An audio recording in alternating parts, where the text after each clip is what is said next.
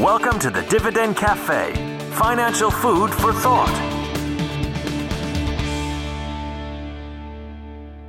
Hello and welcome to this week's Dividend Cafe podcast. This is David Bahnsen, Managing Partner, Chief Investment Officer at the Bahnsen Group, and looking forward to presenting to you today a few of the exciting things that happened in the markets this week and what we're thinking about them, and even more looking forward to the new podcast environment that we're going to create for 2018, figuring out what we want to do, delivering great, compelling, interesting, actionable podcast content, reframing all that going into the new year. But for now, our weekly Dividend Cafe, pretty amazing week in the news cycle. The big special election in Alabama, you had significant movement in the conference where the House and Senate are trying to reconcile their tax bills.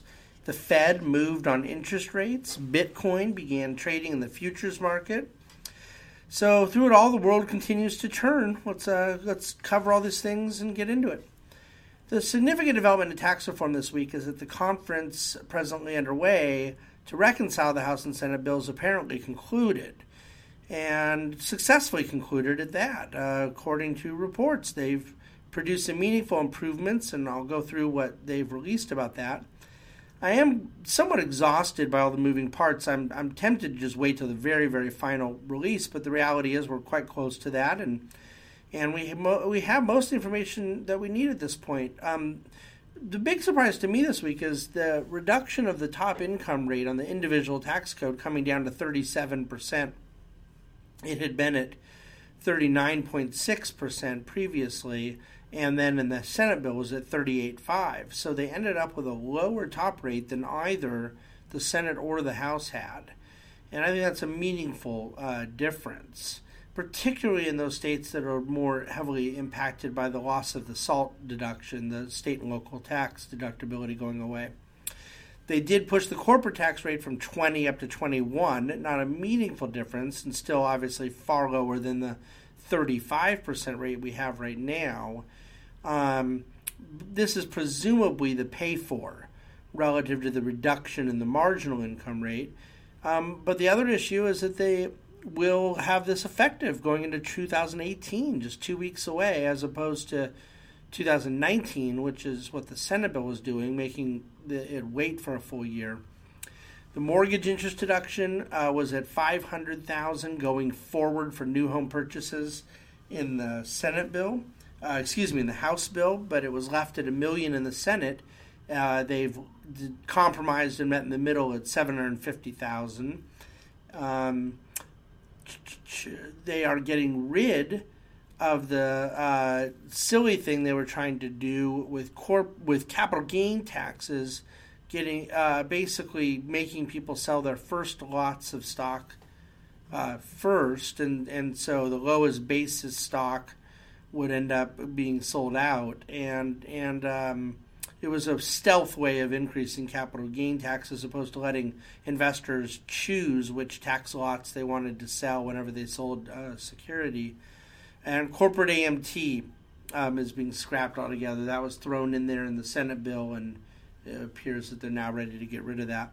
Some deals are still forthcoming around pass-through entities.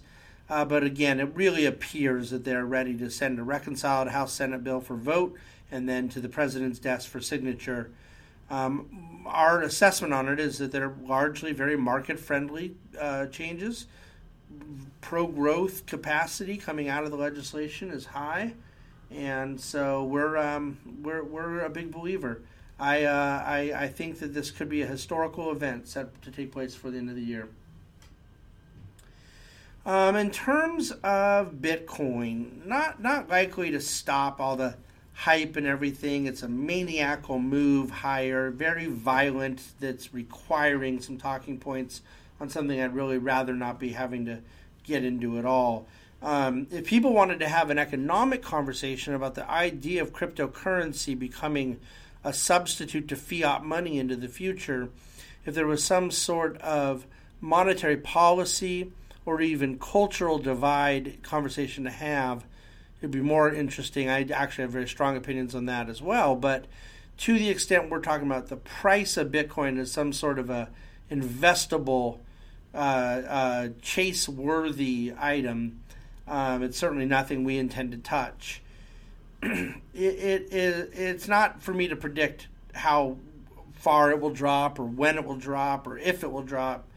Our avoidance of this is not based on some crystal ball reading. It's based on the rather emphatic lessons of history.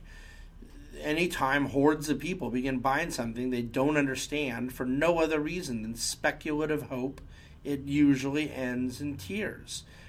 There's always lucky souls who had the good fortune of sold their .com stocks or they're flipped out of their Vegas condos in 2007 before major drops. But again, these reference people that are gambling, not investing. It's delusional. This is not a comment, as I said, about Bitcoin as a future medium of exchange. Although I will say that's something else that we think will end badly. What this is a comment about the history of manias, for which there are no exceptions. The most naive and uninformed become the greater fools in a vicious exercise of greater fool theory. Unspeakable economic value deterioration is done when these types of things happen. There's just not a substitute for diligent fundamental investing, and there never will be. With jobs like this, who needs tax cuts? It actually saddens me to think anyone may read that headline and not read the paragraph I'm about to go through. Yes, there is a school of thought that says with the economy at near full employment, tax cuts are a bad idea as they risk overheating the economy. But this school of thought, Keynesian, traditional Phillips curvers, fails to recognize the difference between inflationary growth, that's monetary driven, and productive growth, the heart of a free enterprise economy. Of course, the presupposition and the belief is that the purpose of tax cuts is merely economic stimulus and not returning to taxpayers what is rightly theirs.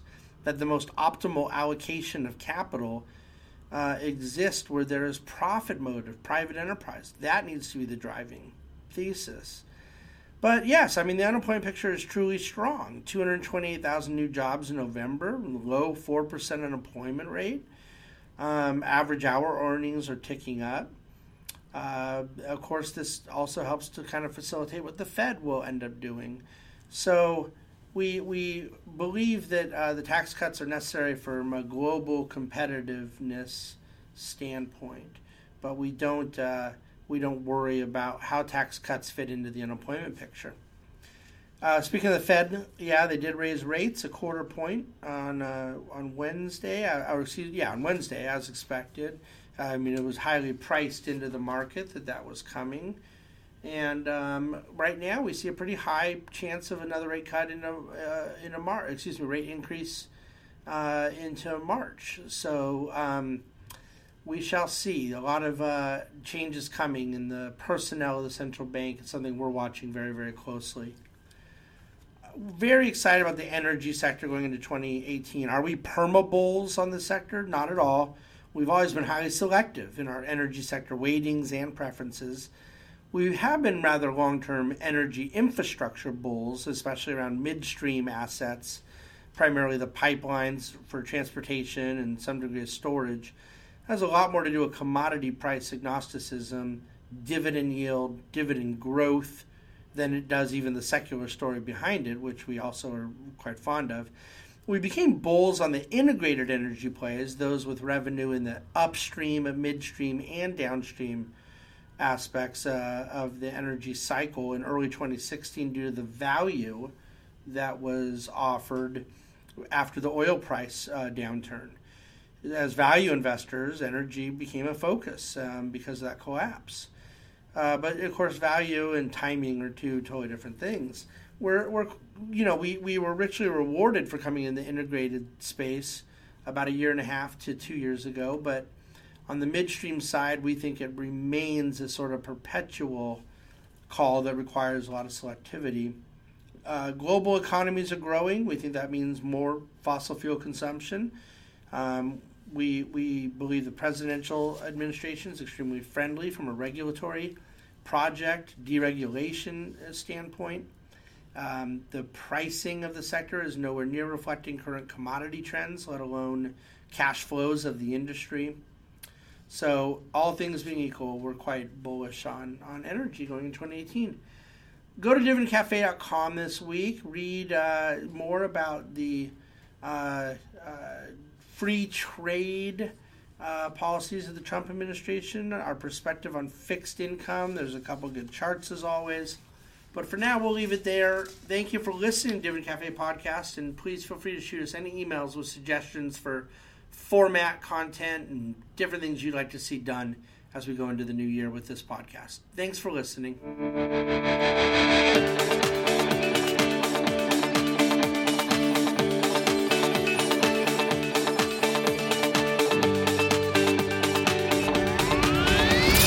Thank you for listening to the Dividend Cafe, financial food for thought. The Bahnsen Group is registered with Hightower Securities, LLC, member of FINRA, MSRB, and SIPC, and with Hightower Advisors, LLC, a registered investment advisor of the SEC. Securities are offered through Hightower Securities, LLC. Advisory services are offered through Hightower Advisors, LLC. This is not an offer to buy or sell securities. No investment process is free of risk, and there is no guarantee that the investment process or the investment opportunities referenced herein will be profitable. Past performance is not indicative of current or future performance is not a guarantee. The investment opportunities referenced herein may not be suitable for all investors. All data and information referenced herein are from sources believed to be reliable. Any opinion, news, research, analyses, prices, or other information contained in this research is provided as general market commentary. It does not constitute investment advice. The team at Hightower should not be in any way liable for claims and make no express or implied representations or warranties as to the accuracy or completeness of the data and other information, or for statements or errors contained in or omissions from the obtained data and information referenced herein. The data and information are provided as of the date referenced. Such data and information are subject to change without notice. This document was created for informational purposes only. The opinions expressed are solely those of the team and do not represent those of Hightower Advisors LLC or any of its affiliates.